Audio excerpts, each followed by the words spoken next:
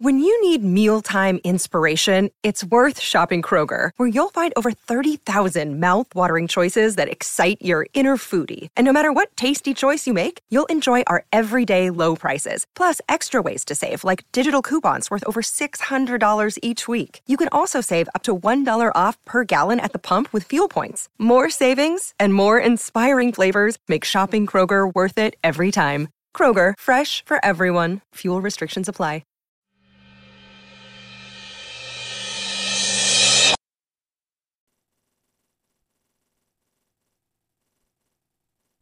This is long, so I apologize for that. I've never had to tell this story with enough detail to actually explain it all the way, but it is true, and it happened to me when I was about 6 years old. In a quiet room, if you press your ear against a pillow, you can hear your heartbeat. As a kid, the muffled, rhythmic beat sounded like soft footsteps on a carpeted floor. So, as a kid, almost every night, just as I was about to drift off to sleep, I would hear these footsteps and I would be rippled back to consciousness, terrified. For my entire childhood, I lived with my mother in a fairly nice neighborhood that was in a transitional phase. People of lower economic means were gradually moving in, and my mother and I were two of these people. We lived in the kind of house you see being transported in two pieces on the interstate, but my mom took real good care of it. There were a lot of woods surrounding in the neighborhood that I would play in and explore during the day, but at night, as things often do to a kid, they took on a more sinister feeling. This, coupled with the fact that, due to the nature of our house, there was a fairly large crawl space underneath. Well, it filled my mind with imaginary monsters and inescapable scenarios which would consume my thoughts when I was awoken by the footsteps. I told my mom about them, and she said I was just imagining things. I persisted enough that she blasted my ears with water from a turkey baster once just to placate me, since I thought that would help. Of course it didn't. Despite all the creepiness and footsteps, the only weird thing that ever happened was that, every now and then, I would wake up on the bottom bunk despite having gone to sleep on the top. But this wasn't really weird, since I'd sometimes get up to piss or get something to drink and could remember just going back to sleep on the bottom bunk. I'm an only child, so it didn't matter.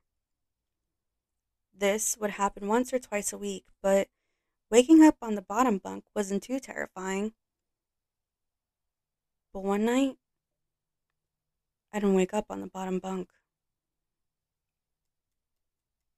I had heard the footsteps, but was too far gone to be woken up by them. And when I was awoken, it wasn't from the sound of footsteps or a nightmare, but because I was cold. Really cold. When I opened my eyes, I saw stars. I was in the woods.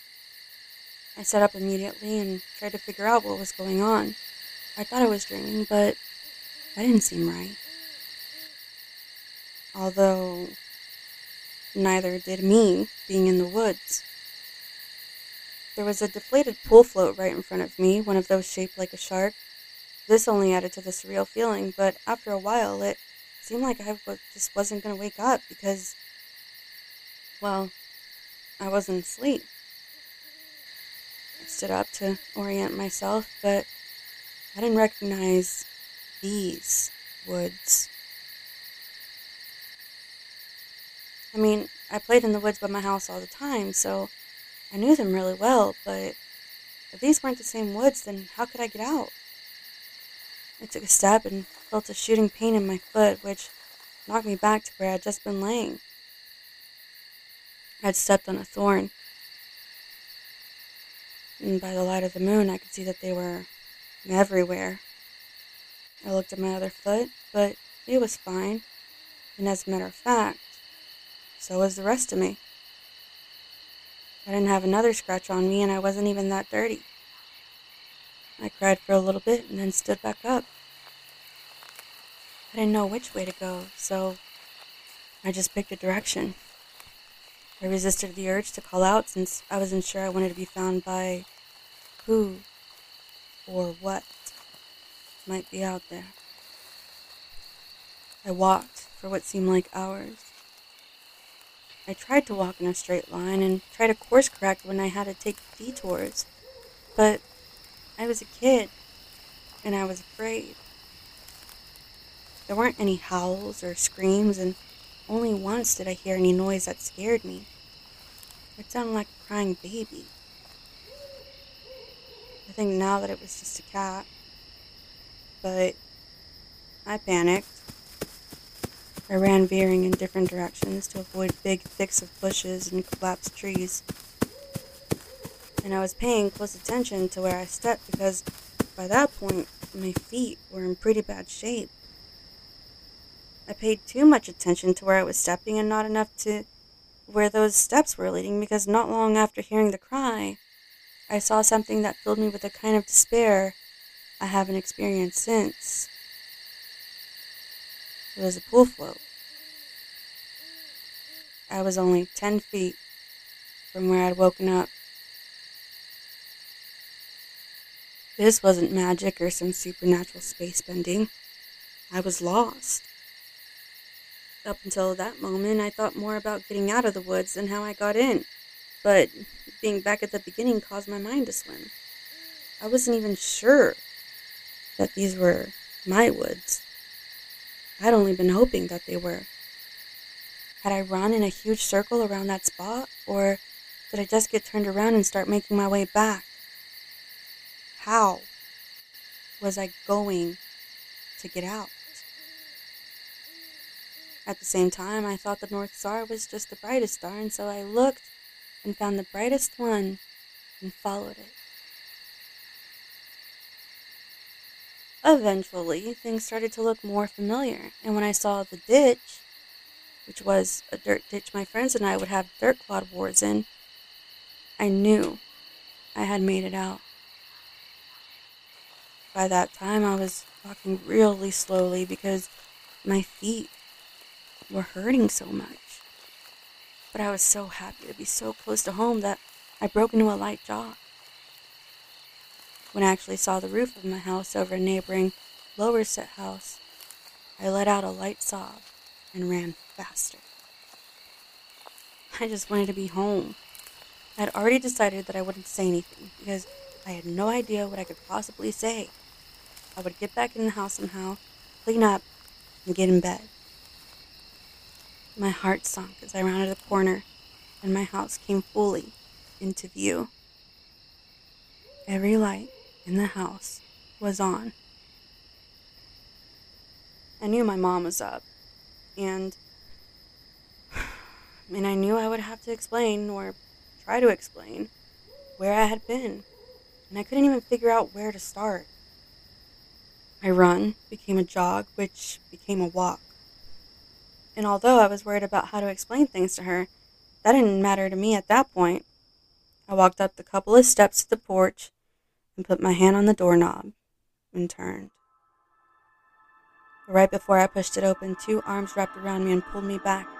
I screamed as loud as I could, "Mom, help me! Please, Mom!" The feeling of being so close to being safe and then being physically pulled away from it filled me with a kind of dread that is, even after all these years, indescribable. The door I had been torn away from opened, and a flash of hope shot through my heart. But it wasn't my mom. It was a man. And he was enormous. I thrashed around and kicked the shins of the person holding me, while also trying to get away from the person who had just come out of my house. I was scared, but I was furious. "Let me go. Where is she? Where's my mom? What'd you do to her?" As my throat stung from screaming and I was drawing in another breath, I became aware of the sound that had been present for longer than I had perceived it. "Honey, Please calm down. I've got you. It sounded like my mom. The arms loosened and set me down, and a man approaching me blocked out the porch light with his head. I noticed his clothes. He was a cop. I turned to face the voice behind me and saw that it really was my mom. Everything was okay. I began to cry, and the three of us went inside. I'm so glad you're home, sweetie. I was worried I'd never see you again. By that point, she was crying too. I'm sorry. I don't know what happened. I just wanted to come home. I'm sorry. It's okay. Just don't ever do that again. I'm not sure me or my shins could take it. A little laughter broke through my sobs, and I smiled a bit. I'm sorry for kicking you, but why'd you have to grab me like that? I was just afraid that you'd run away again. I was confused. What do you mean? We found your note on your pillow, she said, and pointed at the piece of paper that the police officer was sliding across the table. I picked up the note and read it. It was a running away letter. It said that I was unhappy and never wanted to see her or any of my friends again. The police officer exchanged a few words with my mom on the porch while I stared at the letter. I didn't remember writing the letter. I didn't remember anything about any of this. But even if I sometimes went to the bathroom at night and didn't remember, or even if I could have gone into the woods on my own, even if all that could have been true, the only thing I knew at that point was, this isn't how you spell my name. I didn't write this letter.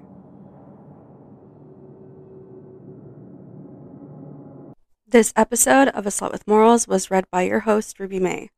This story can be found on Reddit, or click the link in the description below to read the full story. This was the first episode of a spooky October, also known as Spooktober. Can't wait to read all the comments. Okay, thanks.